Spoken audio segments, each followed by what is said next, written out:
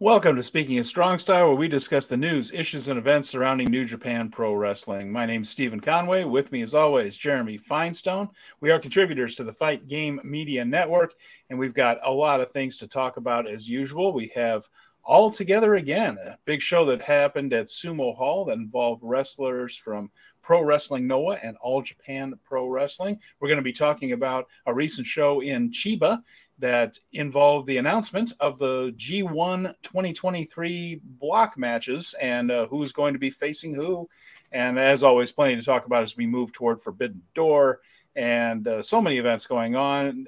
So, Jeremy, just again, general thoughts as we get into the show here. I'm going to say hello to Brad and Colin for coming on right away here live. Happy 50th episode. Yeah, we were going to mention that too. It's our 50th episode. So, you saw All Together Again. We're getting Forbidden Door. Some of the guys are going over to Mexico, to Arena Mexico for a Mexican version of Fantastica Mania, where we're going to see. We're working with everybody here. One of the great things about being involved with New Japan, like you and I are, we get to see everybody. You know, we are all together again this week, Steven Conway. And speaking of being everywhere and being all over the world, it feels like you, my friend, were all over the podcasting world, doing spots on the Rap and a do-si-do with the Boom, doing the New Japan tutorial there. By the way, you killed it. Oh, anyone get a chance to listen to the Boom with James McDaniel and Kevin Ely? Steven Conway was this week's guest, and he answered all the questions about New Japan that we talked about here on this show. But he got to do it on another show, and it was highly entertaining. Highly recommend it. I don't just say that because he is my co-host and I benefit from this, but he was fantastic. So please go check that out. Now, All Together Again, great show. Maybe not as consequential as we would have liked, but there were spots here or there that feel like play into a tapestry of a larger 2023. Yeah, I don't think there was a whole lot here that was canon. I don't think we're going to be getting things like rematches off of anything like that or ongoing stories off of this one. But it was an entertaining show. It was fun to watch. I enjoyed it. And by the way, thank you, Brad. Appreciate that. Saying it was a fun episode of The Boom. I had a lot of fun being on that show, talking about it and supposing a lot of things about what we might see at Forbidden Door. But that's one of the fun parts. We get to see some of these dream matches coming up. Colin, you mentioned this. What's with the lack of Road 2 shows? The next one isn't until the 17th. They aren't broadcasting a lot of these house shows this time. They're only kind of doing the weekend ones. We're not seeing a lot of the Road 2s. They are doing them throughout the week. They are touring, but we seem to only be getting the Saturday and Sunday shows on this run up here. So I don't know if that's just giving the TV crew a break or if they're doing maybe more of the same on these shows than they usually do. And maybe they don't necessarily want every one of them on there so you can see that they're doing the same thing every night. But I think that's more of it than anything else. I would assume with such a heavy load coming up with the G1 and Forbidden Door and a number of other high-level events, they are generally just trying to take it easy on the guys and maybe have performances that aren't necessarily TV worthy. But you know, it's fine. It gives us a little bit of a break and focus on big picture stuff when it comes to the New Japan scene. And Conway's having fun over there. He overused his rig this week. I did. I messed up my little microphone, my little spit shield right here, and now it will not go back up to where it's supposed to be. So if I sound different, I'm sorry about that. Trained professional over here just knocked his microphone. But yeah, and Brad, I think Brad mentions this here, keeping people healthy for Forbidden Door this year in the G1. Well, you can't blame them for being a little bit gun shy. They are doing shows. I mean, they're working shows, but it's a lot of 10-mans and 8-mans and 6-mans and things, which we're used to on that. But I think they probably are a little bit worried since they were bitten by the injury bug hard going into Forbidden Door last year, God knows. So yeah, we'll do that and see how those matches go. We're going to get the Saturday show, then we're going to get the Sunday show. We're going to talk about those. Sunday show is back in Chiba where they were last week, and that's unusual, but this is the Yuji Nagata Blue Justice show that Nagata helps promote. And there is a very special main event on there. That one's going to be Pretty interesting. Some of the All Japan guys coming back for that one. Of course, Yuji Nagata is the current Triple Crown champion. He's the top champ in All Japan right now. So we're going to be seeing some All Japan talent on that show in Chiba. So, and we'll get into the lineup of that a little bit later. Just a reminder for those of you who are listening to us as a podcast, don't forget to rate us, give us a review. Helps people find the show. We definitely appreciate that. And of course, subscribe, hit the like button, all those types of things on YouTube for the Fight Game Media Network. And you can also find Fight Game Media Network on all of your favorite podcast apps. And of course, we'll be up here as a podcast a little bit later tonight. Don't forget the Patreon too for Fight Game Media. This is a good example of so many things going on around the world right now. Fight Game Media can help you keep track of it all with the various shows there. So. And that's another example of what you get out of Fight Game Media. Look at that graphic from the boom from your episode, man. Yeah, for the folks listening now, of course, they do graphics like we similar to us. They have some graphics on the show right there, and they have this very comic book, very cool comic book version of Okada here with New Japan's World as the headline right there, and that looks very cool. Yeah, so that was the boom episode that you were on, my man. Yeah, there you go. So here we are, episode 50. And we've been doing the show for over a year because we foolishly believed that there wasn't enough content to go every week. We found out very, very quickly we were wrong-o about that one. It was killing us to wait 2 weeks to the next show. And so we said, well, let's just go weekly during G1. That seems to make the most sense. We'll go weekly during G1, and then we never stopped going weekly after that. It was basically just like couch to 5K style in terms of podcasting. Yeah, we were getting our legs under us, and now that we're full steam ahead, we are a considerably better show than we were 50 episodes ago, but still the same heart and spirit. Yes, indeed. Yeah, and I finally have my room unpacked. At first, it was just empty shelves behind me, too. So I finally have the office unpacked. We've come a long way. We have come a long way. So let's talk all together again. We're going to go through that. We're going to go through the G1 blocks a little bit later. There's plenty to talk about there, of course. But let's go through this all together again, show. So it was at Sumo Hall last Friday on June 9th there. And the attendance on this one, 6,569 at Sumo Hall. Apparently, each company, Noah, All Japan, and New Japan, all had chunks of tickets that were sold to their fans by them as well, which is a little unusual. And so you saw perhaps the All Japan section is not quite as full. It's the third place company. However, the one thing I wanted to mention here, Jeremy, is we talked with Justin Nipper when he was a guest that the All Japan guys were going to be particularly motivated going into this show because bigger audience than they're used to. It's going to be a bigger live crowd and certainly a bigger group of people watching at home than what All Japan is used to at this moment. Mm-hmm. And Chris Charlton, Kevin Kelly mentioned that has kind of ebbed and flowed over the years between All Japan, New Japan, Noah. Each has taken their turns as the number one promotion in the country. Right now, pretty strongly in New Japan's camp with Noah as a good number two and Japan as number three, and All Japan as number three. Mm-hmm.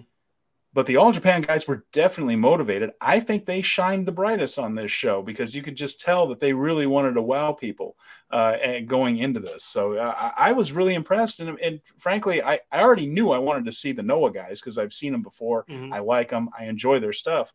This makes me want to see more All Japan now. I don't have time. Maybe I'll catch some of the major events or something like that. But boy, there's some real talent on that roster, isn't there, Jeremy? Yeah, no, they brought what they needed to this show. We'll go through the card because there is a lot to unpack with the show, even though it was a cooperative spectacular more than it was like canonically important for everybody.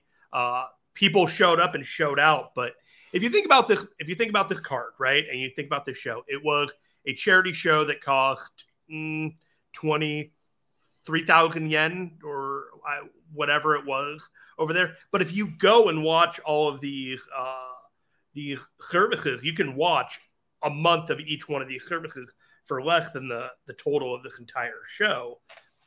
And you can get a better catalog. Here, you just get everything at once. And you're just like, okay, how do these guys all incorporate with each other and what they do there? So I thought that was an interesting dynamic of how much you were willing to spend for charity to get a taste of all these guys, even though if you wanted to watch all these guys already, you could probably watch them independently cheaper, all combined. It was kind of a weird one when I was thinking about that. Yeah, that's a good point, actually. It's a fair point.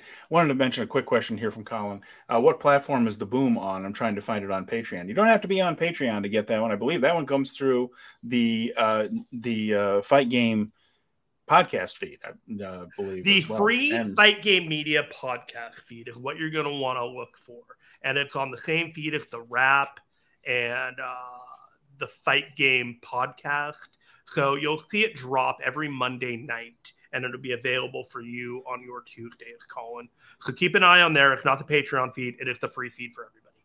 That's right. So, yeah, I think it'll drop on Tuesdays for the folks. I believe Colin's in Scotland, if I'm not mistaken. He's got a Rangers logo on his Twitter handle, I've noticed. So there you have it. With Steven Gerrard, my captain. I'm down. It's all right. Yeah, let's talk this show. So they had a pre-show match that we wanted to kick off, or do you want to go to match number one? Let's go to match number one. Okay, so we're going to get to this one here in just a second. I do want to mention that the pre-show match was Ryusuke Taguchi, Yo, Black Mensare, and Ryo Inoue. So that's some All Japan talent in there against Kotoge, Yoshioka, Alejandro, and Super Crazy from Noah. It was fine. It was a fun opener, a decent little match to open up there. Yo defeated Kotoge with the direct drive there, and it was sort of a warm-up match. And got to see a little Super Crazy there, who's always a fun luchador. So moving on to this one, as you can see, we have Chaos here, and that is we have Ishii, Goto, and Yoshihashi. Now they faced Masa Kitamiya, Daiki Inaba, and Yoshiki Inamura. So I'm there we go. I want to make sure I pronounce those guys' names right, just so I'm not used to it like I am with the New Japan guys. So I have enjoyed my Ishii and Kitamiya interactions this year. I will say that. But I tell you what, Daiki Inaba jumped right in there too, didn't he? This was the match that we knew was going to be the stiff one. Like, this is we're just going to hit each other very hard in this one. And indeed it was. I thought the Inamura and Ishii stuff was the highlight. These were two big bulls just going head. Look at that. Yeah. Bishamon ended up getting the Shota on Inaba to win this thing. It was really good with Ishii. Bishamon kind of held back on this one a little bit. Yoshihashi had some shine early, but again, they kind of let the other two companies shine in this one more, I would say. Definitely entertaining and very hard hitting. So a fun match to watch where they just put the bulls in the ring and let them crash into each other. Yeah, no, everything about this match was the mean guy, big boy match. And this is not going to be the last time we see any combination of these big meaty men slapping meat as Big E of the WWE. This is exactly what that was. And when the time comes that this show is free, I believe in September, this is one of those matches you fire up and like, I just want to see guys just beating on each other. This is that match. And up next, we had Chris Ridgway and Sean Legacy. So these are two of the foreign talents there for Noah against TMDK. That's Zack Sabre Jr. and Kosei Fujita in this case. And in this one, Jeremy, what did you think of Chris Ridgway? And I'm going to say this, and I don't know if I was in a bit of a cranky mood or whatever, but frankly, I wasn't impressed. I thought Sean Legacy was better in this match than he was. I just thought Legacy was good. Fujita was good in this match. Ridgway just seemed like a discount Zack Sabre Jr. as far as his ring style goes. He was doing the holds. He was doing the submission stuff and the British style thing, but just not as well as Zack. It just looked like you were seeing somebody that was trying to be Zack and wasn't quite on that level. That was me. And maybe I was a little crabby, but I'm sitting there hearing about Chris Ridgway, and then I saw him, and I just thought, I've seen better versions of this over and over again. I would politely retort that please. Your expectation of someone being like Zack Sabre Jr. is a bit high. Yeah, I know, but he is among the elite of the elite. If a guy is trying to emulate that style, I applaud it. It is a hard style to emulate, and he is not all the way there. Is a fair criticism that I would say with that. I would say keep at it, but both those guys, Ridgway and Legacy, have promise. And for the one time that I have seen them so far, particularly more impressed than less impressed. And I think it's the promise and the potential rather than what was delivered tonight. But I did like the story of them not getting along. But the moment they kind of did get along, they had the match in hand easily. That was an interesting story to me. Yeah, I suppose the Ridgeway. I don't know. I would rather see Legacy again than Ridgeway. I would agree with that. But there is a market for what Ridgeway is doing and an avenue for success with his wrestling style, potentially. Okay.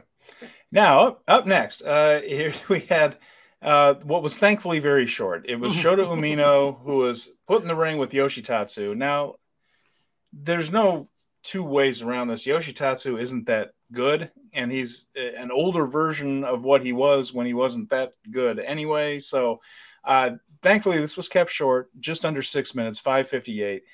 It felt longer.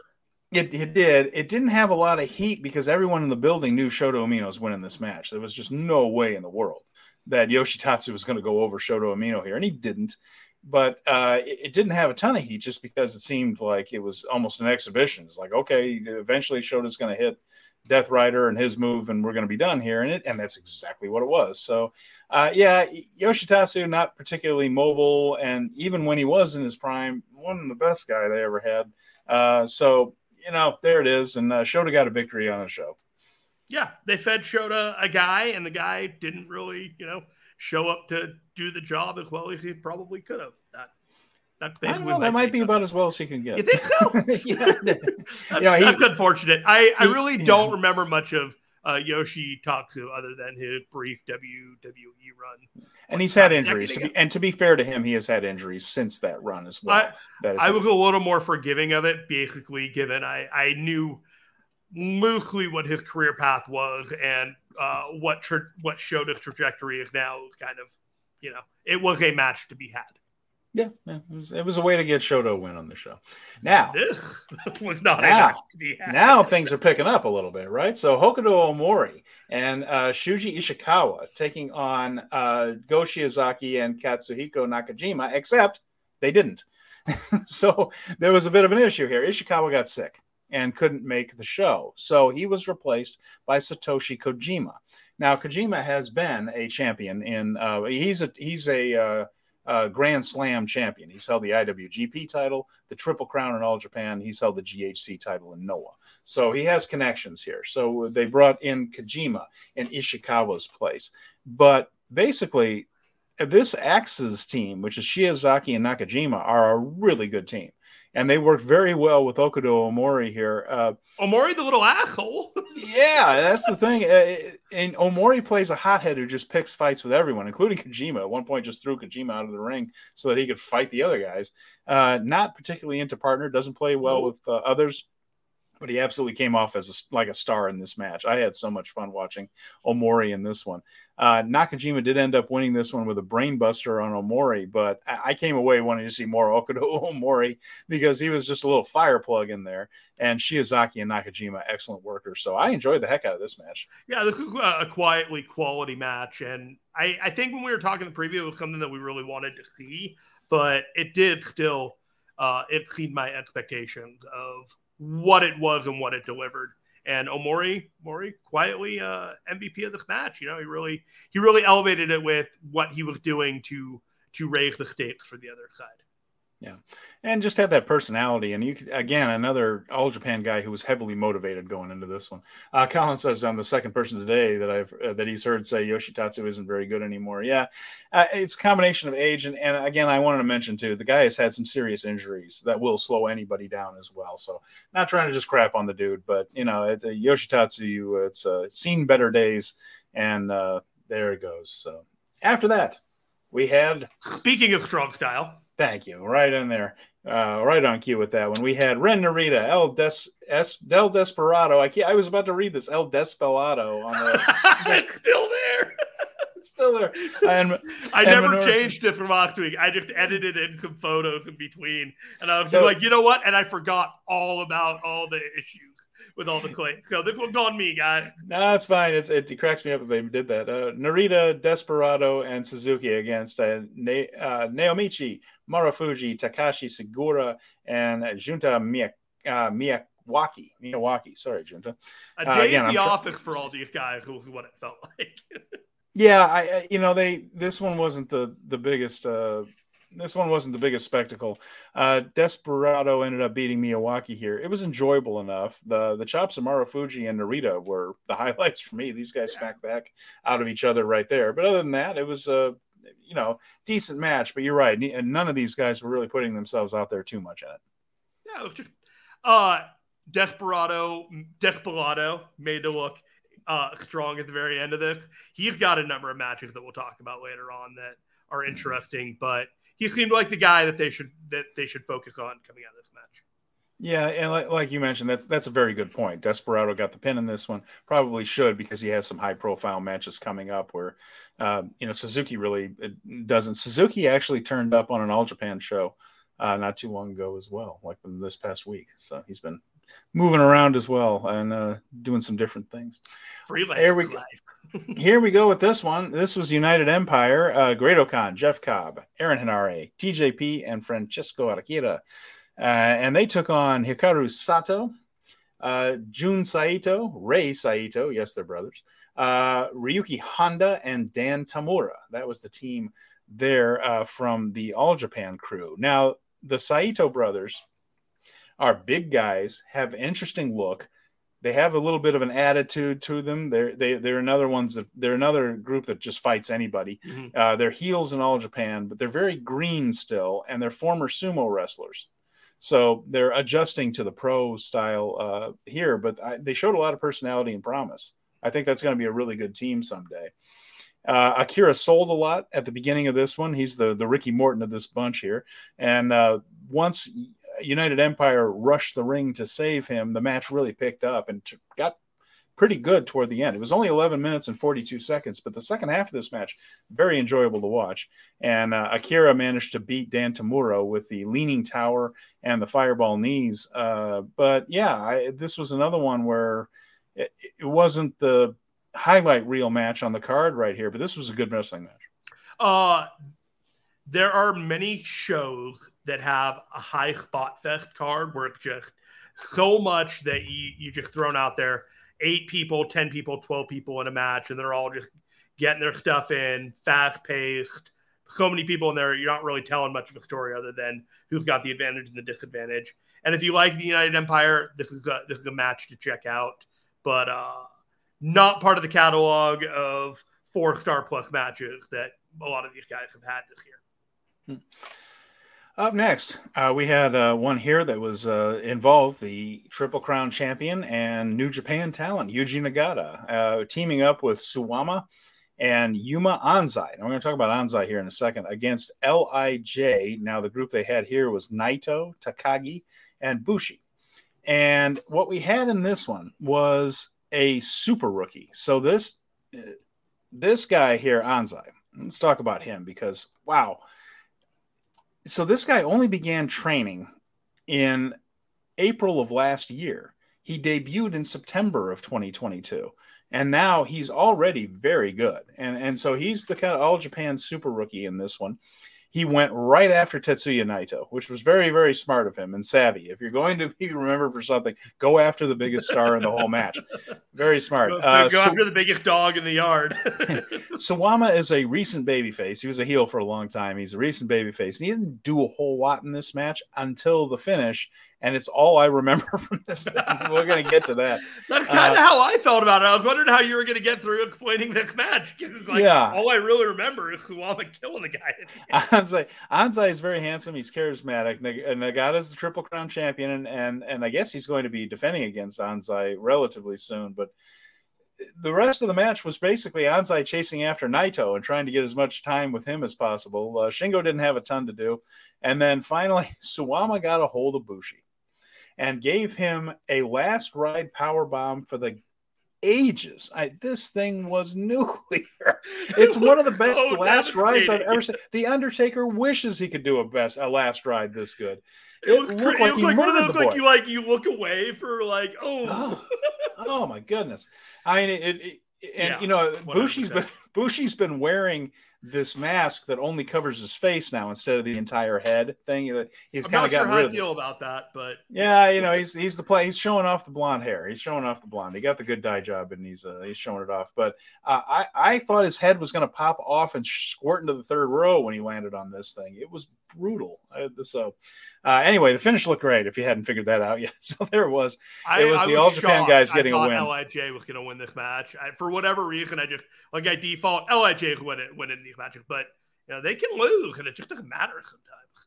Yeah, it's fine. And like I said, Bushi's the one guy in LIJ that's not protected, so he does jobs fairly often here, and it gives All Japan a little something. You know, they don't have to take a loss in all these. So, and they were careful about that in the last two matches, which we're about to get to. Although this one's third from the top, and we have some other stuff here. Oh, and we got a few more to go. But yeah, here we go. We have the good-looking guys against just 5 guys. So the good-looking guys. Jake Lee from the he's the Noah champ. He's the GHC champion right now. And Yohei and Tadasuke of Noah, and they took on Sanada, Yoshinobu Kanemaru, and Taka Michinoku. So Jake Lee actually got the Paradise Lock on Sanada, and they did a lot of stuff with the GHC champion and the IWGP World Heavyweight champion. The rest of the match was just kind of there, I think. There's a reason Taka Michinoku was in it, so that they could protect everybody else. And there's a reason he was there and not Doki or Taichi, because someone was going to have to do the job right here, and Taka doesn't mind doing that. 8 minutes and 34 seconds. It's fine.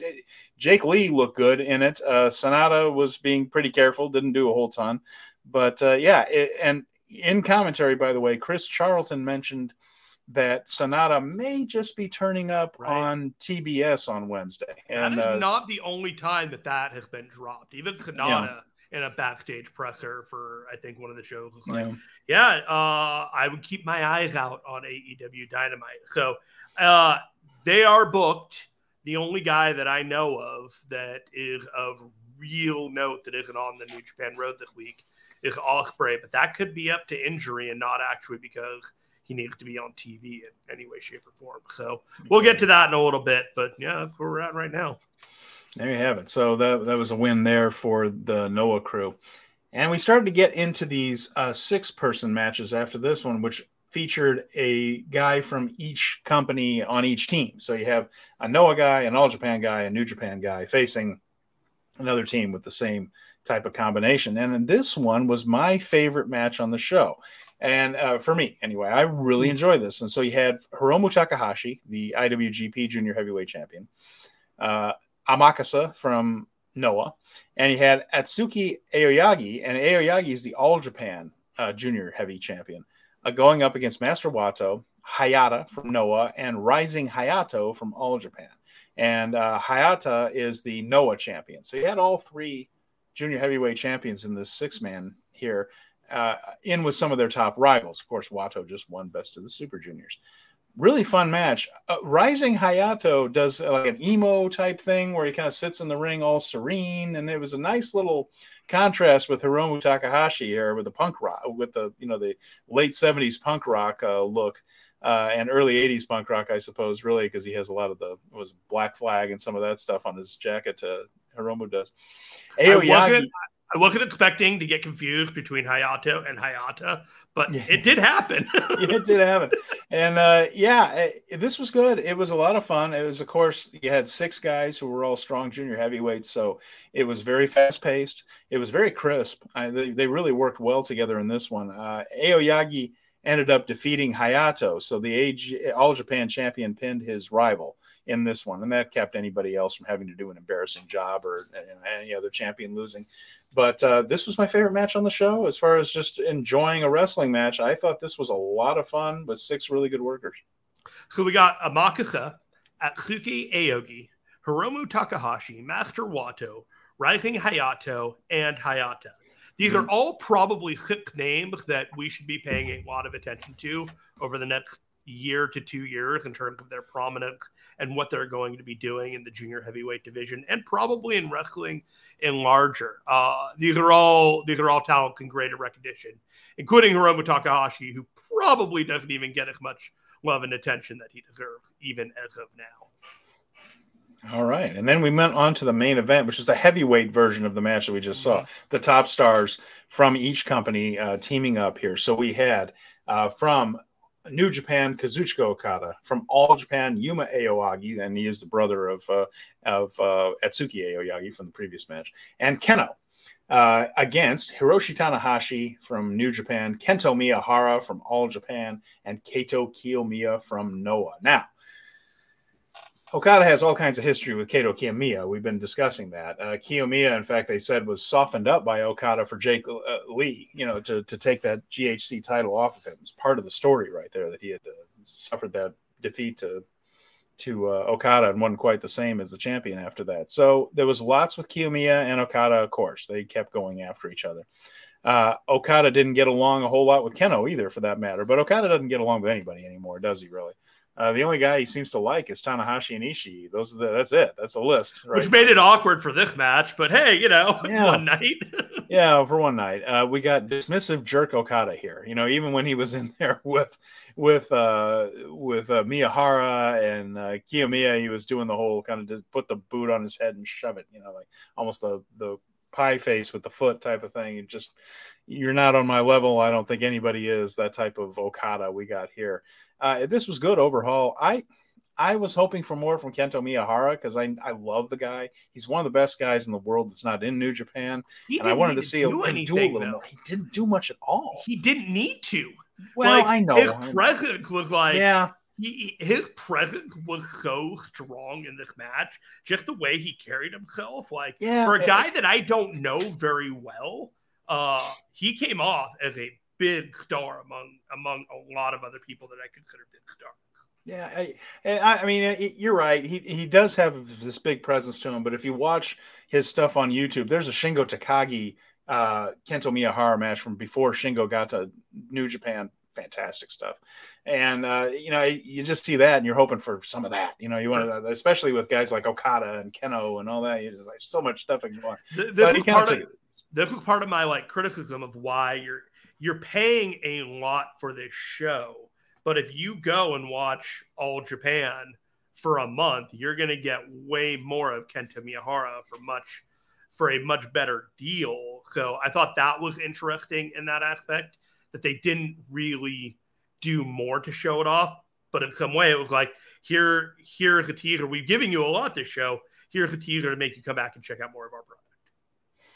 Anyway, the finish came with Okada beating Tanahashi with the Rainmaker. So, again, another thing where nobody from Noah or All Japan had to do a job on the big show there. Tanahashi did one for Okada, and that was it. And, of course, they had the little thing at the end where Okada led everybody in doing the Inoki chant. They had Inoki's grandkids there and brought them into the ring for it. That was a nice moment. And everybody just kind of came together in the ring. Again, this show was also for charity as well. So there was a bit of a solidarity moment in there where even the heels were begrudgingly standing in there toward the back and clapping along. So that was, it was a nice ending and it was a good show for the most part. It's not the most, like you said, the most consequential thing we've ever seen in terms of any storylines going on. We didn't see a champion get pinned by a key challenger or anything like that coming off of it. But, just a collection of pretty good wrestling matches. And if you're keeping track at home in New Japan, this is the second Rainmaker that Tanahashi has taken from Okada in a match opposing each other this year. And Miguel Rubio, good to see you, Miguel. I'd suspect in the booking of a match like the main event, it's probably agreed that no one wrestler will shine brighter than any other. Yeah, I'm sure I agree. I think there's a bit of mutual respect going on that, hey, we're going to make sure that everybody has their moments and look good there. But a lot of that depends on how much effort you put into it. And we did see a few guys kind of cruise control this show a little bit. I think they were taking it a little easy in some cases. This was a good show. If you want to donate to charity for a good cause, this is not a bad way to do it. If you want to wait until it's free in 3 months and watch it then, I wouldn't blame you either. With that, we're on to Cincinnati. Do you want to talk about the G1 or you want to talk about Forbidden Door 2? Well, let's go over Forbidden Door 2 real quick because there are only two matches. Now, only two matches announced, but these two matches are shut up and take our money matches. Mm-hmm. So, of course, the only two things so far that we know, and there are a few things we suspect, a few things we know for Forbidden Doors, we are getting the dream match of dream matches, Bryan Danielson against Kazuchika Okada, and the rematch of rematches being Kenny Omega and Will Ospreay. So, just Jeremy, any thoughts that you have that we haven't mentioned on the show before about this before we move on to anything else? I'm thinking, I think there's a very real chance MJF isn't on this show, and I'll tell you why. The AEW title should not be in a position to be on the undercard to any title, including the United States title. But the United States title with Kenny Omega and Will Ospreay is so big that you almost better just leave MJF off of it because he doesn't have a character that allows him to team up with anybody else. And he doesn't have a concept that would really make sense in terms of having him on there. So if he's not on the show, I wouldn't be surprised. Other than that, I think all bets are off. I know on the Boom, we were talking about who Hiromu Takahashi could be facing, and the underlying rumor on that one was potentially Phoenix because he was going to want to face someone starting with an F. Now, my dream match on this was Hiromu, Naito, and Yota Tsuji versus Orange Cassidy, Sting, and Darby Allin. But if that doesn't happen, I'll take pretty much anything else because it is unrealistic to expect that and not get it and just stomp my feet and say, not fair, I don't like this show anymore. But that was my dream scenario match to have because I really just wanted Hiromu and Darby, but I know Hiromu wanted a match with Sting, and Naito should be in there in some way, shape, or form with Orange Cassidy. That was a one-on-one match that I really wanted to see with Naito versus Orange Cassidy. Yeah, I had an idea for something like Tanahashi to team with Sting in a special match and just get that all-time legends and icons match in there too. That I thought that would be fun. Brad mentions this show could be these two matches alone, and it would be worth $50 or $20 with Fight and a VPN, which is a good way of putting it. But yeah, absolutely right. I mean, this match. The two matches alone, I don't care what's on the rest of this card, but I think we're going to get Zack Sabre Jr. against Samoa Joe, TV champion versus TV champion. And I would be fine if they did a 15-minute draw on that one and nobody loses their belts. I think that's the play, right? You think. But I mean, again, if he could use Jeff Cobb like a jungle gym, imagine what he could do with Samoa Joe. And Joe is a different wrestler than Cobb is. But what a match those two could have. So I'd love to see that. I'd love to see just so many things. And if Hiromu wants to wrestle Phoenix, all right, I'm in. Death Triangle versus LIJ, one-on-one. Whatever the combination is, there is going to be a lot of gratification on this show. We all know at this point the hell that Tony Khan went through in booking this show. And if you're watching the New Japan shows on our end, you know that New Japan is not doing a whole lot of work to book this program. This is all heavy lifting on the AEW side to promote this show and make it happen. New Japan is just promoting onto their Strong shows on July 4th and July 5th, which makes really interesting the dynamic of a lot of these shows. We haven't seen Will Ospreay or Kenny Omega since they booked that match back on Double or Nothing weekend. When that basically was set, we haven't seen Will Ospreay. We haven't seen Kenny Omega.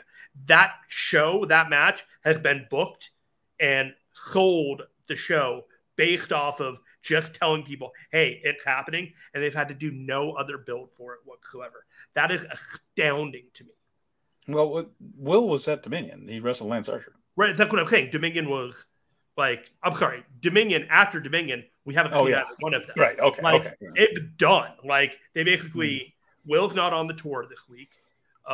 Kenny Omega has been missing. And again, that could be resting his shoulder as much as anything else. Could be resting his shoulder. Kenny Omega has been storyline written out going to find friends in Japan. We've got 4 AEW shows to book this thing, and I don't think we're getting a heavy booking of it until next Wednesday, and then the Collision show that goes home the night before. This is a Super Bowl week style build for Forbidden Door 2. This isn't a month-long, 2-month-long kind of thing anymore. You got your 2 matches. Everybody knows you're going to get your money's worth off of those top two. But everything after that, they can just tell you the week before, and it doesn't matter. Yeah, it's something that they could book a little bit later. I would like to. I think on Wednesday we're going to get a little bit of an idea. We'll get it. We'll get, like ramping up the speed 1, 2, 3, 4, 5. Like we're going to be shifting into gear 1. Collision will probably have a couple of ramifications, but once those shows are done in Japan and they're off to do whatever they're going to do until the G1 over on the New Japan shows, that's when I think all bets are off, and we're going to get some really crazy Dynamite Collision interactions heading into, It's tricky though, isn't it? Because both of these companies are pretty busy this time of year to try to do Forbidden Door as well. Of course, New Japan has those 4th of July shows, 2 shows at Korakuen Hall coming up for Strong. And then, of course, the G1 tournament is the biggest deal of the entire year. Meanwhile, AEW, they have a brand new national television show that they're all set for this Saturday because of CM Punk in Chicago. After that, hasn't drummed up a whole lot of interest for Collision. And that's a worry there. I mean, the ticket sales are throughout Canada pretty poor. So they have some worries there. Then they have this England show at Wembley Stadium, which is going to have an enormous crowd. That's not the problem. But you have to book the hell out of it and make sure that it's good. And then they have a pay-per-view right after that. So everybody's got a lot to think about. And there are a lot of storylines that need to begin to peak at key moments. And then to throw in Forbidden Door in there, you got to know that probably both companies are just thinking, shit, why do we do this? Which conceptually... Not that I don't want to work with these guys. Why does this have to be now? Conceptually, both promotions are it's not canonically figuring in hugely into their world. You got Bryan Danielson talking about it, but if you really wanted to look at it, this is more being booked like a 2-promotion all-star game where it's one and done, and then you're walking away with very little consequences. I don't know if we're going to see Eddie Kingston on Forbidden Door, but given all of his interactions, is he going to be showing up in there, or are they going to keep him healthy until his New Japan Strong match with Kenta, in Japan a week later? These are all just kind of questions that are up in the board about where this could go. Meltzer talking and confirming that doesn't look like we're going to have a whole lot of Stardom talent on this Forbidden Door. No, they have a pay-per-view that same day, right? And a big one. I think everybody is booked on it for that one. I think the whole roster is booked. So I'm curious about what they're going to do with Willow Nightingale. I think there's definitely something that they should be doing with her, especially it seems like they had plans to do Mercedes with somebody in the match. She's got to be treated like a big deal, and I hope that they put her in there somewhere as well. There are things that they need to do to put this over the top. They are in Shut Up and Take My Money, but it doesn't mean that they are free from criticisms of lazy booking from here on out. Okay. We'll see how it goes over there. So back home, we had another show in this week. It was in Chiba. That one did appear on NJPW World because it had a major announcement, and that is in the middle of this show. We got the G1 blocks. Now, before we get into that, I do want to mention a couple of things here in the comments that are worth mentioning here. Brad mentions, contrary to rumors, even with Roosh quitting AAA, he still can't be on the show. Apparently, he still has heat with CMLL. He needs to clean up. Hell, yes, he does. The entire Munoz family has heavy. That's Roosh, his father, El Bestia del Ring, and his brother, Drulistico, who was one of the people who were Mystico in. Are you able to give me the explain like I'm 5 on this one? Boy. So, yeah. Mystico was, I'm going to try. Mystico was the top star in CMLL, one of the best wrestlers in the world, and certainly one of the major draws. He ended up going to WWE and becoming the first Sin Cara. So he was gone. They decided we still need Mystico. So they had Roosh's brother become the new Mystico. That was fine, except Sin Cara didn't work out in WWE too well, and he left, and then they made another Sin Cara, but never mind that. So then Sin Cara came back to CMLL. Well, there's already a Mystico. So he became Caristico, where he melded the Mystico name with Sin Cara, Caristico. So now you had Mystico and Caristico. Well, then the Munoz family, which was Roosh, who was a heel, and the Bestia del Ring, who was a heel, their father and son. And of course, again, Mystico was the brother and son of those guys as well. they left the company, so Caristico went back to being Mystico. So there you have it. Right. And now the former Mystico, second Mystico, is now Drew Listico. There you have it. And I managed to keep that straight in my head. Yeah, I got it in under 5 right there. But yes, all kinds of heat with the entire Munoz family in CMLL. So yeah, don't count on them being anywhere near this. Unfortunately, CMLL will hold a grudge. I swear, if I had taken a photograph on my Facebook feed with a AAA wrestler 10 years ago, I might not be able to go into Arena Mexico or something. It just runs so deep, and they're so pissed about what happened in 1992, ladies and gentlemen, when Antonio Pena, who was working for CMLL, took a lot of the roster that he wanted to push, and the main office didn't want him to, and all that, just took him and left. Did kind of what Misawa did with Pro Wrestling Noah right there. Took them all across the street and created a genuine rival. Things ain't been right since, and CMLL isn't over it. They're still not over it, and I don't know what has to happen for them to be over it. So it's still like that there. Let's see, what else Brad say? If we thought Gedo booking all these tournaments was insane work, Tony having to book all these big shows blows that out of the water. I'm not sure about that. I have thought about the massive calculations that Gedo is probably going to have to do to make this G1 work, and my God.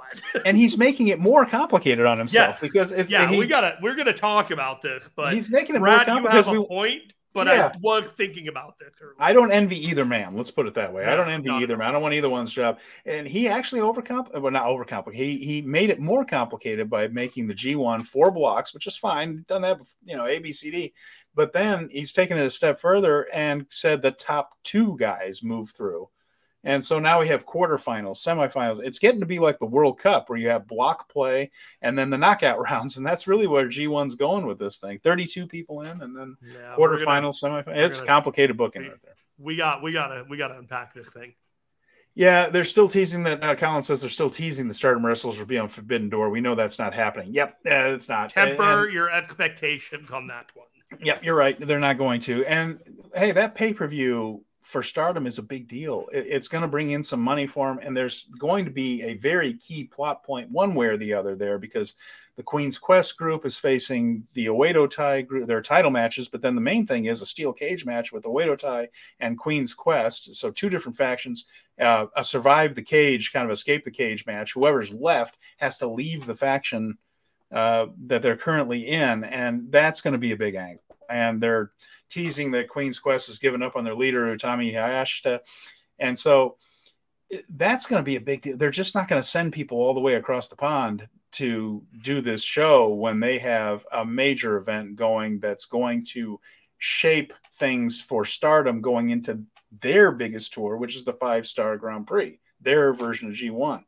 Everyone's very, very busy. And again, Forbidden Door just seems to be caught in the middle of all these massive things going on with these different companies. And I'm just glad we're getting the 2 matches we get. Everything else is gravy. That's how I'm thinking about it. Yeah, absolutely.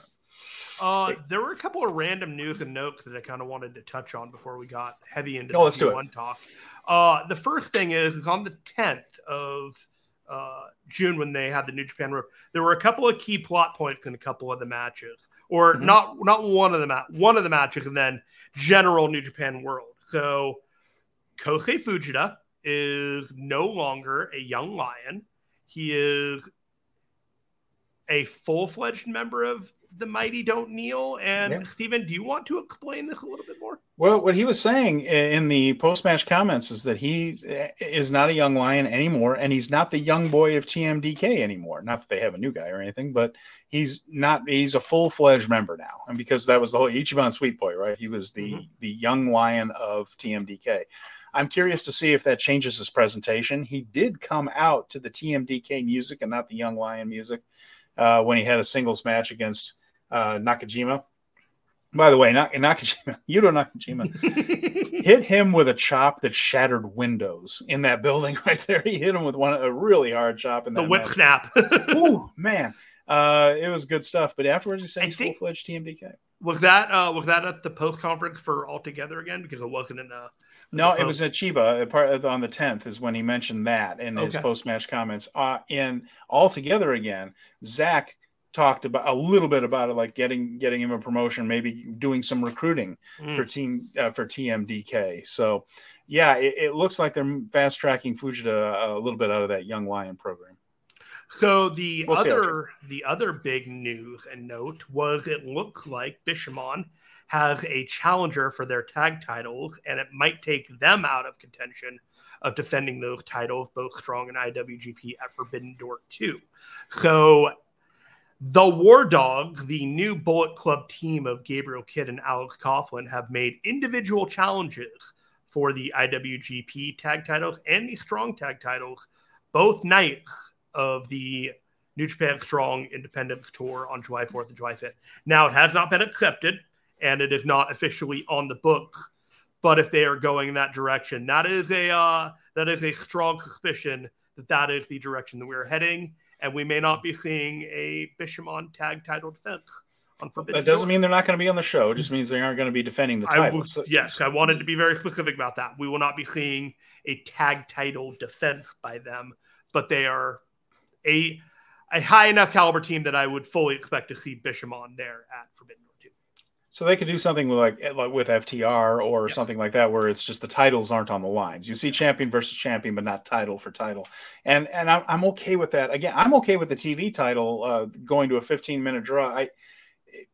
There's always the temptation to have a winner in these things or have title versus title, but it's such a headache to try to coordinate all that between getting the champion into the other company to defend and all. We saw it with FTR last year where things just kept not working out. Carl Anderson with the never open weight title, it just kept not working out. So I'm fine with everybody coming back with their belts is all I'm saying. Companies should have their priorities of their own properties.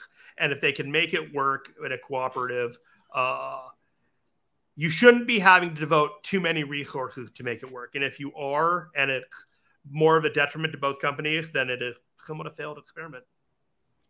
Yeah. So should we go through G1 and then talk about the matches in Chiba? Because I do have a couple of comments about that. Or do we want to just talk about Chiba and then do let's just quickly go through Chiba and then we'll just dedicate the rest of the show to the G1. We're not going to spend a ton of time on this. And quickly, Colin Matthew mentions either Saya Kamatani or Utami leaves Queen's Quest. It's the only conclusion. Yeah, I agree. In fact, I think they took the high-speed title off of Azumi from the Queen's Quest group because I think they're getting her ready to be the number 2 in that faction.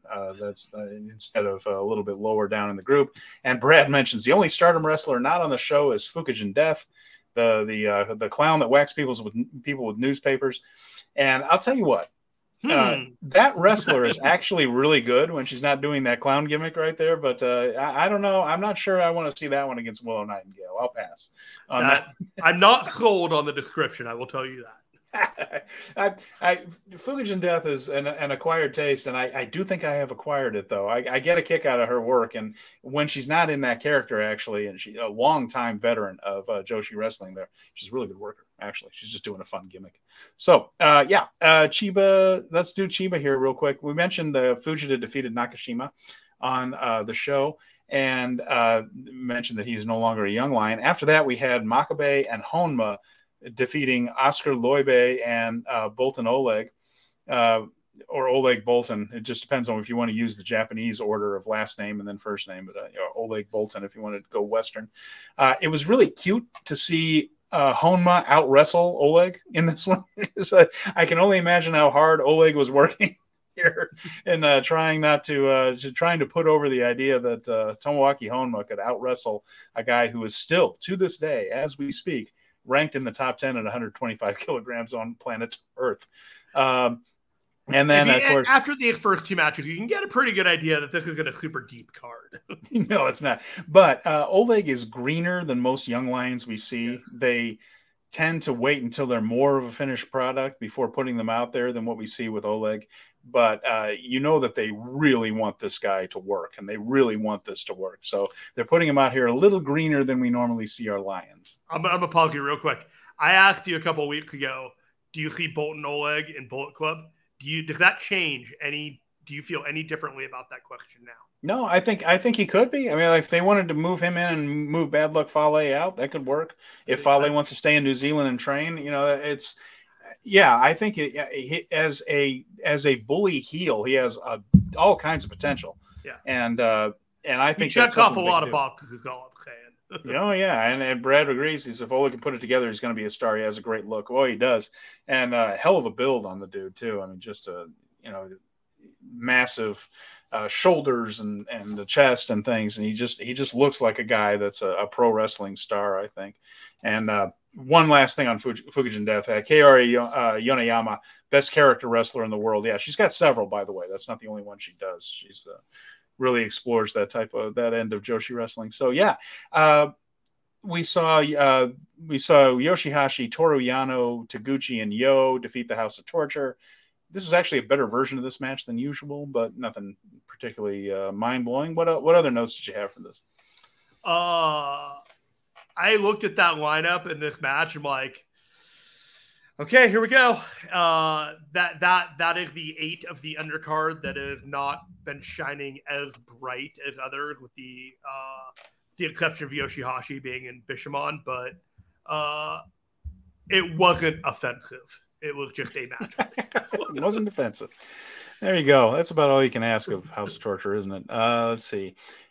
Okay, United Empire with Hanare, TJP, and Akira against Maloney, Clark Connors, and Gedo. Of course, Gedo is there to protect everybody else. He bloody hand submitted to Aaron Hanare's full Nelson. But this was a bit of an appetizer that I enjoyed, because I think this match with Maloney and Connors against Catch 2-2, I think this is going to be really good. I'm here for it. There was real chemistry between Connors and Maloney here. Yeah, I think they're a great tag team together. That dynamic that they have, and the story of Akira and TJP feeling betrayed by Maloney, even though they didn't do a whole lot of heavy lifting to set that relationship in concrete, but they're playing it like it was a huge devastating, and sometimes the sell afterwards works for the angle, and so I am quietly here for it. It is one of the only matches that they are currently building on the whole, with the G1, on the outset. A couple of these tag matches are the big feuds. Everything else is kind of, off to the side. So, as a highlight title feud for the next couple weeks, I think it has potential to get some attention.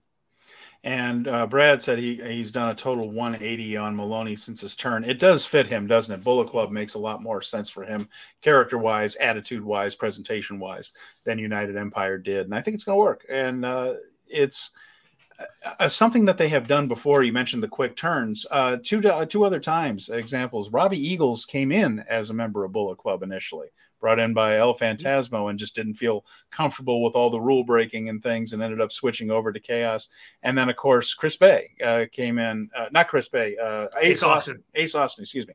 Ace Austin came in as basically a freelancer, wasn't affiliated with a group, and got over fairly well, I think, in Best of the Super Juniors last year. And then suddenly, but early on in his run, aligned with Bullet Club. So they like to do that once in a while. They'll throw some things. So, and then Collins asks, can either one of you tell me why Gedo still wrestles on these cards? I could understand it during the pandemic, but not now. Yeah, I'll tell you exactly why, Colin, seriously. It's because he always does the job and he protects everybody else on his roster. He almost any time Gedo is in a match, he loses it. And it's the same thing with Jado, who was a New Japan booker for a while. And I think he puts himself in there so that he can take the loss, and nobody else gets hurt by taking unnecessary pinfall. So I honestly think that's why. And then also just to get some exercise, he's still in really good shape, actually. And granted, his gimmick and the way he works now, he's not going to be having 5-star matches or anything like that. He and Jado were a great junior heavyweight tag team back in their day, which was a while ago, I'll admit. But I really think he's there pretty much to protect the others. And he's the one that got pinned by Fujita when Fujita was still a young lion. They hardly ever have young lions beat anyone from the main roster. And it would be kind of humiliating for anybody else. But if Gedo does it himself, that just sends a message to the roster, hey guys, I'm protecting you. Don't worry. I will also say he is an excellent proxy for David Finlay. You don't realize that Finlay isn't there, but you feel like his influence is when Gedo walks out with as his lieutenant, walking out with all of those guys in the Bullet Club. It's just a presence. The presence works well, and you can't artificially create that presence with anybody else. He has just way more value than than on the outset. And Brad says other groups have young lions, like Hantai and Chaos have young lions that join in for jobs. Bullet Club doesn't use young lions, so Gedo does that. Takamichi Noku does that for just 5 guys now, and Bushi does it for Lij. And he's the guy that just takes the L's. Yeah, so he's the Bushi of Bullet Club in that sense. Just he's there to protect everybody. Speaking of Bullet Club, match. The War Dogs, Alex Coughlin and Gabriel Kidd. The frustrating thing about this is poor Alex Coughlin now has to go through life without blinking. Oh my gosh. I don't know how he does that. Wide-eyed stare that he has is okay, everybody. The staring contest with Dexter Loomis on this one is going to be staggering. Alex Coughlin had the cyborg gimmick up to before he joined Bullet Club. Yeah. And it was a great gimmick. He looked like an android, whatever. It worked for him. Now that he's a warlock, he doesn't talk, but he stares. And I'm not talking like, just kind of like somebody staring at you from across the way and it makes you uncomfortable. This dude's eyes are bugging out of his head, and you can see the white of his eyes overtake his pupils in a way that is just deeply unsettling, and he is staring right in the camera. He does not blink, and this is happening for 30 seconds to a minute when they're doing their backstage promos. Deeply unsettling. You can watch it for free, I believe, on New Japan World. Amazing stuff. Alex Coughlin still hasn't blinked, and we're 3 days after the show, writes Brad. Yeah, I know. It's Dexter Loomis, Jenna Ortega in Wednesday. Almost never blinked. Fantastic. But we talked about it. They won the match, and they are challenging for the IWGP tag titles as well as the Strong tag titles, and they are demanding 2 different matches for this, which would make you presume that they are walking away with maybe one of them, maybe both, but it would not look great if they challenged for both and didn't walk away with either title. No, I don't think they're going to do that to him either. And it makes more sense to have 2 different teams. So I don't know why they put them together in the first place.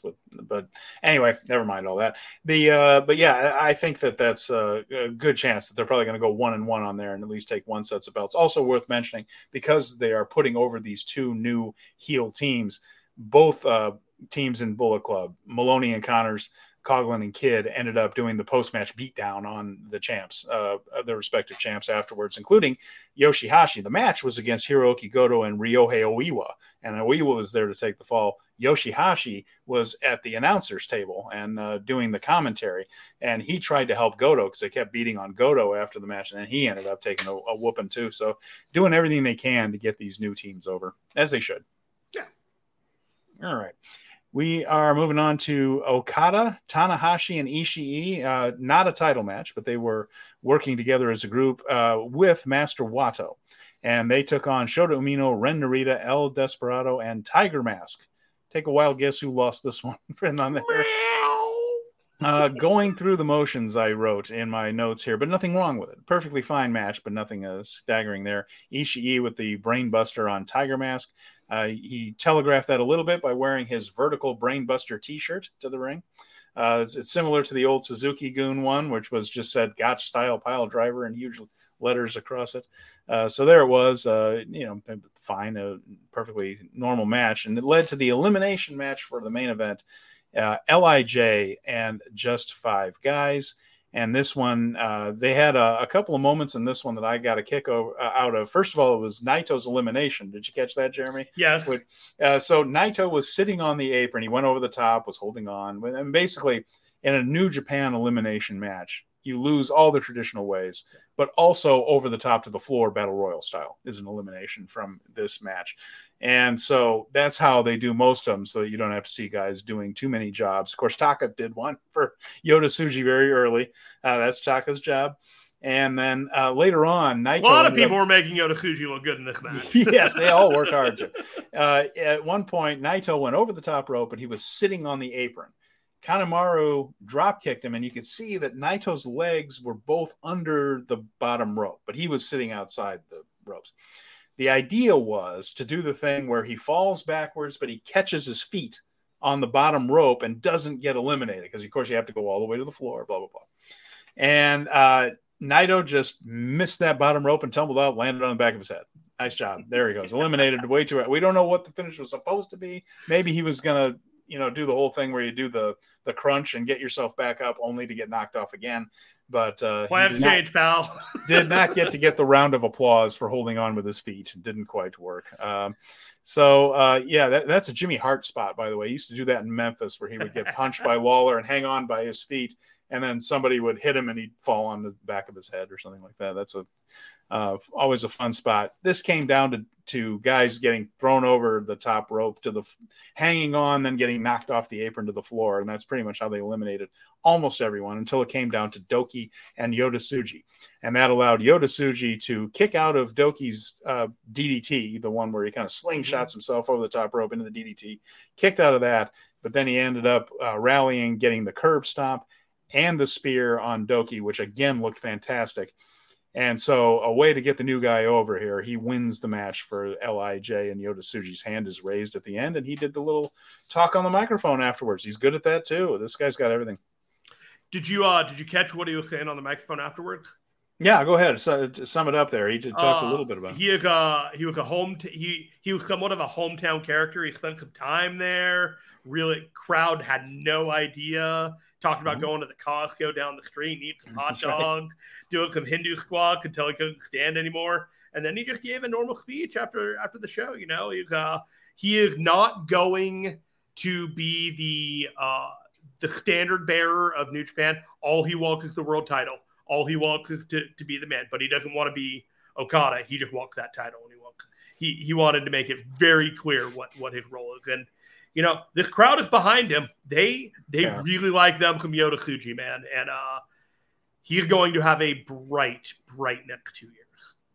It's really interesting how that group of young lions has developed, because the Young Lion Cup, and I think it was 2019 or something, had Yota Tsuji, Ren Narita, Shota Umino,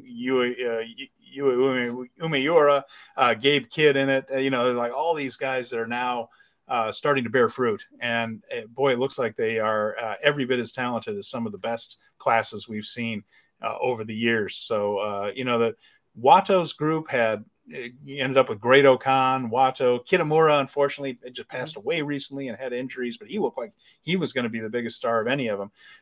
And we just thought, boy, that's going to be tough to beat. This next group with Tsuji, Narita, Umino, and Kid and all the rest looks like it might be one of the best classes of young lions they've ever had. It's definitely going to go down as pretty legendary. The Bad Luck Fale Hiromu Takahashi one pretty strong too. They got a lot out of that. Fair. They did get a lot out of that one.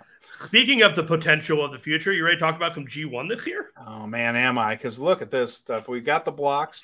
They announced who's going to be wrestling who, and we've got some really interesting things going on here. Some stuff I was a little disappointed in at first, and I'm going to talk about why.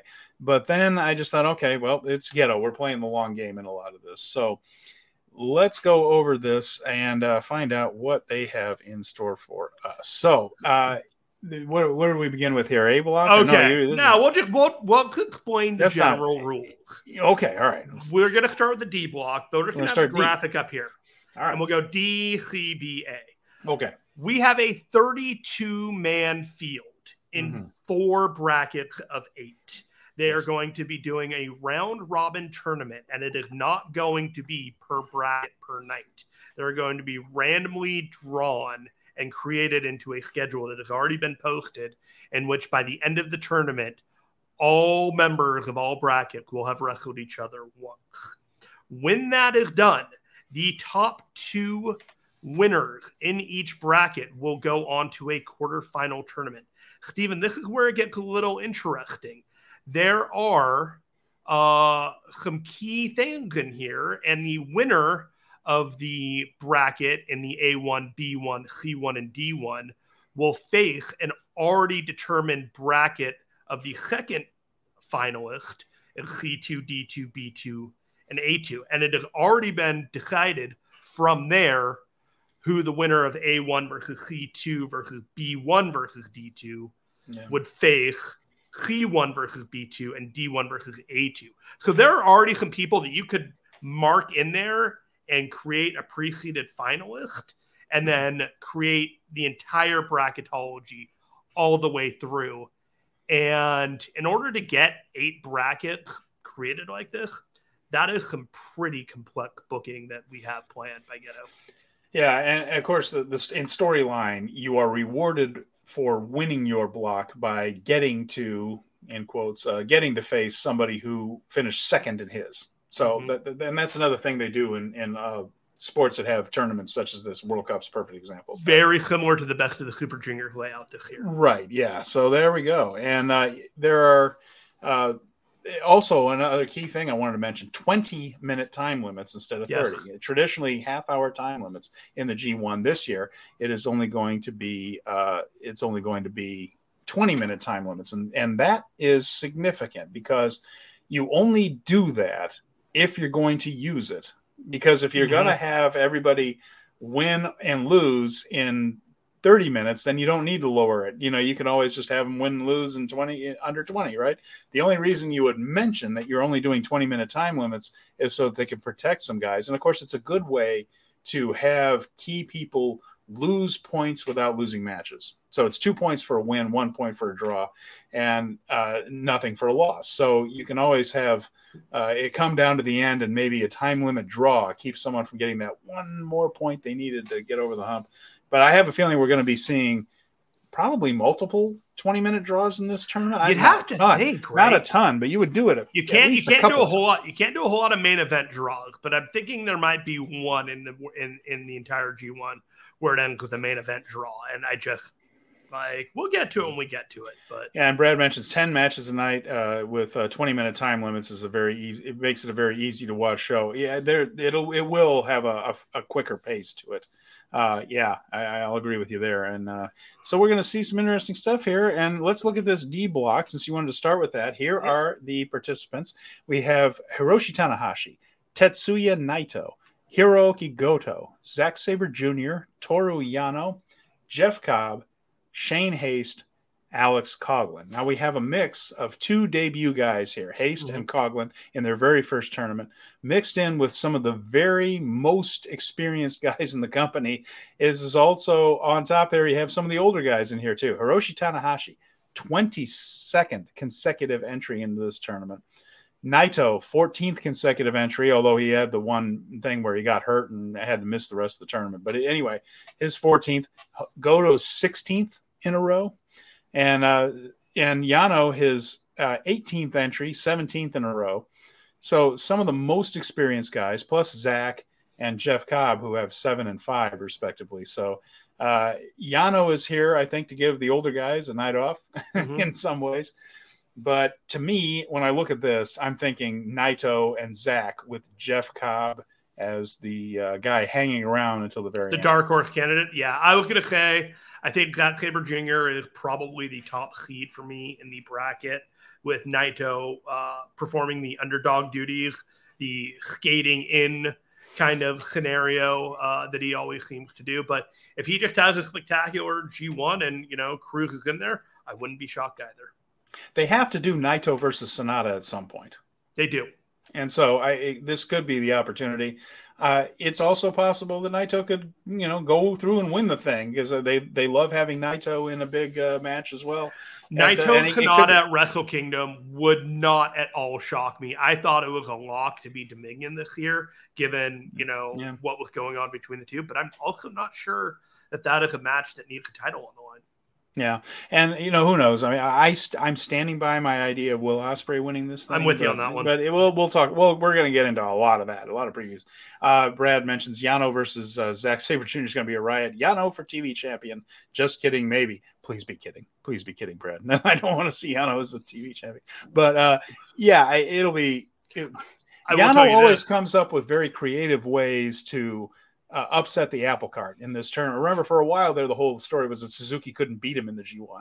Minoru Suzuki couldn't beat him. So he'll always come up with some sort of wacky way to get a count-out win or a sneaky pin or something like that. It'll be entertaining, and he's in with a bunch of guys that can facilitate stuff like that. Speaking of a guy that, go ahead, Tana is going to get the Kushida treatment here, according to Brad. Not out of the question. It's not. I think he's probably going to be more 3 and 4 or 4 and 3 in his matches than that. But yeah, I think the days of Tanahashi being a factor in this tournament are over, unfortunately. I do think there's a very real likelihood that Jeff Cobb gets his win against Zack Sabre Jr. finally here. Yeah. Oh, that's a good call. That's a good point. This would be a good place to put it. Good place to put it. And saying Shane Haste and Coughlin, that could be the thing where they get their points off of Yano, and then Yano ends up upsetting somebody that's the kind of thing he can do. He's like a little 100%. Chaos goblin running around in there. All right, so that's D block. Now we got C block. All right. Go for it. This one, David Finlay, Tomohiro Ishii, Evil, as you can see here in our graphic, he's front and center. Tama Tonga, Shingo Takagi, Aaron Henare, Eddie Kingston, who's a special guest here from AEW, and Mikey Nichols. So, debut entries for Eddie and Mikey. They are in their first G1s. Finlay's in only his second, and so is Henare, only their second. And Ishii is in his 11th. Evil, his 8th. Tama Tonga, Shingo Takagi, 6th and 5th, respectively. This one seems a little more obvious than most to me. I feel like this is Shingo Takagi and David Finlay's block. I'm sure Eddie Kingston is going to be involved toward the end because they always keep their guests in the mix. Mm-hmm. But I think this is the stiff guy block. So we're between Finlay, Ishii, and Shingo and Kingston. I think we're going to be seeing a lot of bruiserweight type matches. Mm-hmm. It should be fun. I initially, my knee-jerk reaction was Shingo and Kingston going on, but I don't think you can ignore David Finlay in this. And my question to you is, would you have David Finlay win the block and Shingo be second, or would you have Shingo win the block and David be second? If you are that serious as they seem to be about David Finlay and he's the leader of Bullet Club, I think here he wins the block. I think he does. Yeah. And of course, that brings up the inside joke of all this, which is a little wink and a nod to all of us who've been paying attention for years. We finally get Finlay versus Henare in the C block, because let's talk about this for a second. So when the G1 were A and B, it was a lot simpler. It was A block versus B block, right? Finlay and Henare spent a lot of times in those preview tags. So back in the day, if A block were having their singles matches, the B block guys would wrestle in preview tags underneath. And you saw a little of that last year where Bad Dude Tito and Royce Isaacs came in to be with Lawler and Jonah, right? Well, Finlay and Henare had a little back and forth after, our matches are for the C block championship. The guys that didn't make it into the G1 were the C block. And that was a running joke for a while. It's like, who was going to be the C block champion? We kept track of it here last year on as a gag as to who was winning the C block. Show was a champion, I believe, last year. But yeah, so of course they have these two finally, and they put them in the C block. So there you go. Someone will indeed have bragging rights on the C block. Not much more to add there. Not the bracket I'm most excited to see, but the bracket that I feel can deliver from a position of being underrated. Yeah, Finlay versus Eddie on the last day is huge. You're right, Brad. That's why I'm really convinced that they're going to keep Eddie Kingston in the mix. That's going to be one of those deals where Finlay has to get past Kingston maybe in order to win the block or get it. He might finish second. I'd be fine if Eddie dispatching Bullet Club, but then getting dispatched by Bullet Club later on in the year makes a lot of sense. It gives Eddie something to fight for later on, and he may actually be the strong champion at that point against. He's getting a title shot, yeah. So having the strong title with Eddie and Finlay having the never openweight title could be an interesting dynamic. I don't know. There are things that you can play around with that. In the B block, we have Kazuchika Okada, Yoshihashi, Taichi, Kenta, Great Khan, Will Ospreay, Tonga Loa coming back off of his injury. Glad to see him back in action. And El Phantasmo. So this block is intriguing for a couple of reasons. There's some interesting matchups over here, especially with Phantasmo, I think, and just some of the stuff here with Taichi as well. Will and Great Khan? Will against Great Khan. We're going to have an interfaction match there. So, and Kenta was one of the people that helped turn on El Phantasmo. Mm-hmm. So that there's going to be a little bit of heat into that. And of course, anytime the Guerrillas of Destiny are going to run into Bullet Club, there's going to be some steam on it. But this feels to me like it's another block that has two front runners with a dark horse, that being Ospreay and Okada, who I feel strongly are going to be the ones that come out of it. And I do think that you're going to see Taichi involved toward the end, because they're treating him with a lot more respect with that King of Pro Wrestling thing. And I don't think he's going to be going 3-4 and 4-3. I think on the last day of the block action, Taichi will at least be mathematically in it. But I still feel like it's got Okada and Will, right? You can't have the quarterfinals without those guys. I think this is going to be the most photo finish to create the most drama, but this feels like a foregone conclusion that this is Okada and Ospreay. And I will tell you, of all the matches I think that could potentially be a draw, Okada versus Ospreay could be most definitely a draw. Absolutely. I'm sure looking forward to that match too. That's one of the going to be the highlights of the whole tournament. A lot of people will be talking about that match and looking to figure out how they can watch it, both before and after, I think. So this A block, Jeremy, look what they've done here. So you've got yourself Sonata, the IWGP World Heavyweight Champion, and you have Chase Owens, who's in his third one. Now, Sonata's been in 8 tournaments. Chase has been in 3. After that, everybody else in this block is making their G1 debut. Hikuleo, Ren Narita, Shota Umino, Yota Tsuji, Gabriel Kidd, Kato Kiyomiya from Noah. The other thing that jumps out here is that no fewer than 3 of these men are feuding with Kazuchika Okada at the moment. And he's not in the block. I just like, really? He's not having a match with Shota during the tournament. He's not having well, he might, because, it depends on what happens in the quarterfinals. He's going to run into some people in the quarterfinals and semifinals, no question about it. But no tournament match, round robin matches with any of these guys. So my feeling on this one is, you're the world heavyweight champion. You got to at least make it. I think it would be weird if he didn't make it out of the block. And then after that, I think he's going to have the best record of any guy in the G1 this year. Yeah, I think he's going to get pushed hard. And then I can see Kiyomiya. I could see Umino coming out of this. And I'm really, and Tsuji, I think, is going to be involved. So this might be one of those blocks where everybody is mathematically in it down the last day, because there's always one of those, right, where everything is so even that it just comes down to whatever happens on the last. Maybe Sonata is clear and everybody else is battling for second place on the last day. I think we are going to be in a position where Sonata might go undefeated, potentially loses once, and if he lost once, I think Yota Tsuji is the guy to do it. Or Kiyomiya to get that title shot afterwards. Maybe, but my suspicion is that Sonata is really going to look strong going into the post-bracket play. And if he's going to have anything hanging, like, the platitudes to hang out, like him having the best record of any of the bracket contenders, of all the brackets, him only losing once, maybe going 6-1 in his matches, where everyone else goes 5-1-1. Or it could be a way they use the draw, where he wins and just has a draw, maybe not a loss in this. You don't want the champion losing too many times in the G1 anyway, because you got to give him the title matches. One time, but I think everyone else is likely to lose and draw at least, like a combination of at least one loss or draw or 2 losses.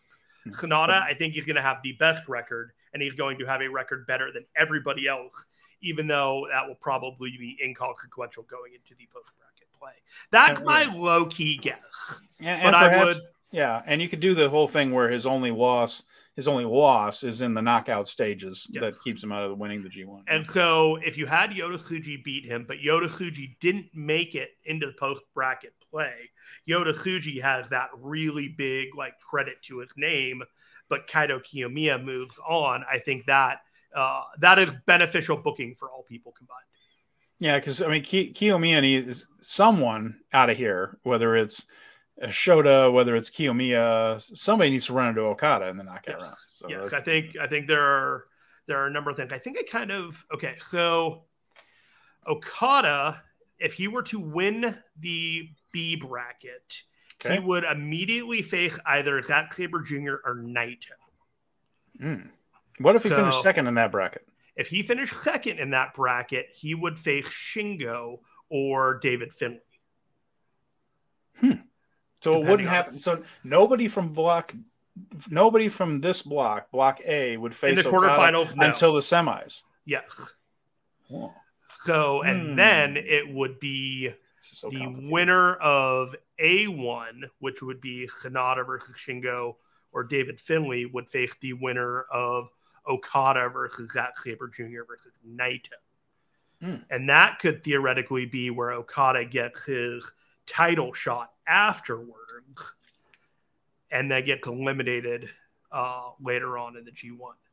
A tangled web we weave here. It's going to be interesting to try to reverse engineer this. I think this guy's going to win, and this is how he gets here. It's going to be fun to tear that down. I wrote down the numbers, and then I wrote down people who I thought it could be there, and then I'm just plugging and playing right there. So there's a lot, and we're definitely going to go deeper into this. Once we have more thoughts, but there for 8 people to advance, and then the layout in which the algebraic formula that I've been looking at that is dividing by pi and everything else. Oh my goodness, my man. Here we go. A1 and the winner of A1 and C2 versus B1 D2. And then the winners of these 3 matches face off in the semifinals in the 13th, and then we have the finals. There you go. All right. So we will be taking a look, and of course we're going to preview the living hell out of the G1. We might have guests involved. We don't have anything lined up yet, so I don't want to say anything, but we got ideas. We do. But we got one last thing that I forgot to talk about, and that is El Desperado / El Desperado. I didn't forget about this. Don't you worry. Nobody forgot about this one. So NJPW Strong is doing their first tapings in Japan for that show. So it's going to be at Korakuen Hall on the 4th and the 5th of July, right? Mm-hmm. And so we are going to be seeing a special match involved in this one. John Moxley is coming over, and Jeremy, I'm going to let you take it from here to explain how we get into something that I'm not sure was on my bingo card for 2023. This is, I believe, our favorite viewer, Brad Ryder's most exciting match of July 2023 so far. So let's do a 90-second explanation into this. El Desperado called out John Moxley for a match. John Moxley then responded, "Okay, I'm into it. I got my buddy Homicide. You find yourself a partner." El Desperado was not really expecting this. And if you look into the New Japan background screen, he is meeting up with an individual some might recognize as Jun Kasai, a deathmatch wrestler out of Japan. And so he explained at first he kind of got into it with a certain Mr. John Moxley. I love the translation. So as Jun Kasai is hanging out with whether I presume it's his daughter or his granddaughter, he proceeds to explain the situation to Jun Kasai and that he needs a partner for this very wild death match / hardcore match that he is coming in. And he thought of all the people that he knows, Jun Kasai might be the guy. Jun Kasai goes, this is an interesting proposition. I need to think about it. But while I think about it, I think we need to raise the stakes a little bit. So I'm going to think about it. I will give you my answer. I haven't decided, but I think we need to raise the stakes. But if I do decide, be prepared for a deal with the devil. If you wouldn't it be great if he raised the stakes and then said, no, never mind. You guys. So you're on your own. So Desperado has found himself in a hardcore match with Homicide and John Moxley, and he's asked Jun Kasai for help, and Jun Kasai presumably will not help him until he decides on a proper way to participate so that he has the most fun. El Desperado is insane, and I think he's enjoying himself every step of the way. Yeah, Desperado's done some of this stuff before. I remember he worked for GCW, I think, didn't he? And also he and Moxley had a thing with, I don't know, what was it? Some sort of weapons where they were tearing each other to pieces, cutting each other to ribbons. Brad's excited. He said I'm excited for this one. It's my favorite deathmatch wrestler. So there you go. Bet you didn't think you were going to see that in Well, and not Korakuen Hall. Everybody runs Korakuen Hall. Bet you didn't think you were going to see that on a New Japan show in Korakuen Hall. Right. And then I want to answer this question. Colin asked, when does G1 start? Good point. We didn't mention that. We should. G1 will begin July 15th, and the first 2 shows, the 15th and the 16th, are in Hokkaido. So that they're going to run the same building there. And then they'll, of course, go on the usual tour where they hit just about every big city. But the kickoff, July 15th, and then the next day, the 16th, in Hokkaido at the Prefectural Sports Center. And Jeremy, I don't know if you noticed this, but in the Chiba show, it's my favorite building, the one with the escalators in the back. I always love that one. I love that. So, Steven, I don't think you know this because we were figuring it out behind the scenes. We are going to be on the Fight Game Media regular feed this week. So if you are listening to our show, please know that we air live on YouTube, drive time, 5:15 Eastern, 2:15 Pacific, every Tuesday. If you're into our show, if you're into New Japan, if you're into how New Japan incorporates with the rest of the world, please check us out. Thank you. Steven, you got any socials? Well, I do, and I also want to mention very quickly, though, and I will get to those socials. I want to mention very quickly what's coming up on New Japan World this week. We will see on Saturday, June 17th, this is going up on the streaming service in Hachioji in Tokyo, Greater Tokyo. That is Fujita versus Master Wato in a singles match. Also, Sanada and Doki against Hiromu Takahashi and Yota Tsuji as the main event.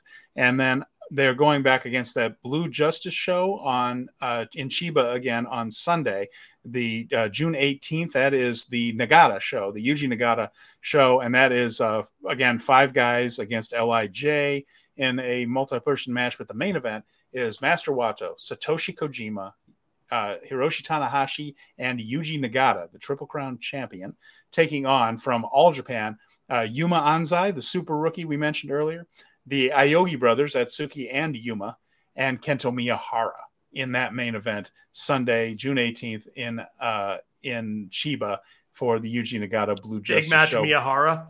That's right. And of course, next week we'll be back here really with a preview of Forbidden Door, and we're going to be talking more G1, and there's just all kinds of things going on. Also, after Forbidden Door, I want to mention we're going to have a guest on the show who is live in the crowd from Power Bombshells. Mel is going to join us there. Mel Gray. She is at Mel Gray, and she is attending the show live. So much good stuff coming up, and we hope you join us for it. I'm at Steven Conway 88 on Twitter. Jeremy, anything else to plug? Share Finestone at Twitter here. Check us out on YouTube next Tuesday. All right. Fight Game Media channel. Once again, thanks to everybody who's watching us live and listening here as a podcast. We really appreciate you. We have so much fun doing these shows. I've had a blast working with the other folks on the Fight Game Network this week. And what Forbidden Door does is it allows us to kind of guest on each other's programs, and you get a hint of all the great programming here. And it's so much fun to be part of this group. So thank you all again for watching and listening. For Jeremy Finestone, I'm Steven Conway. Thanks for joining us for Speaking of Strong Style. We'll see you again real soon.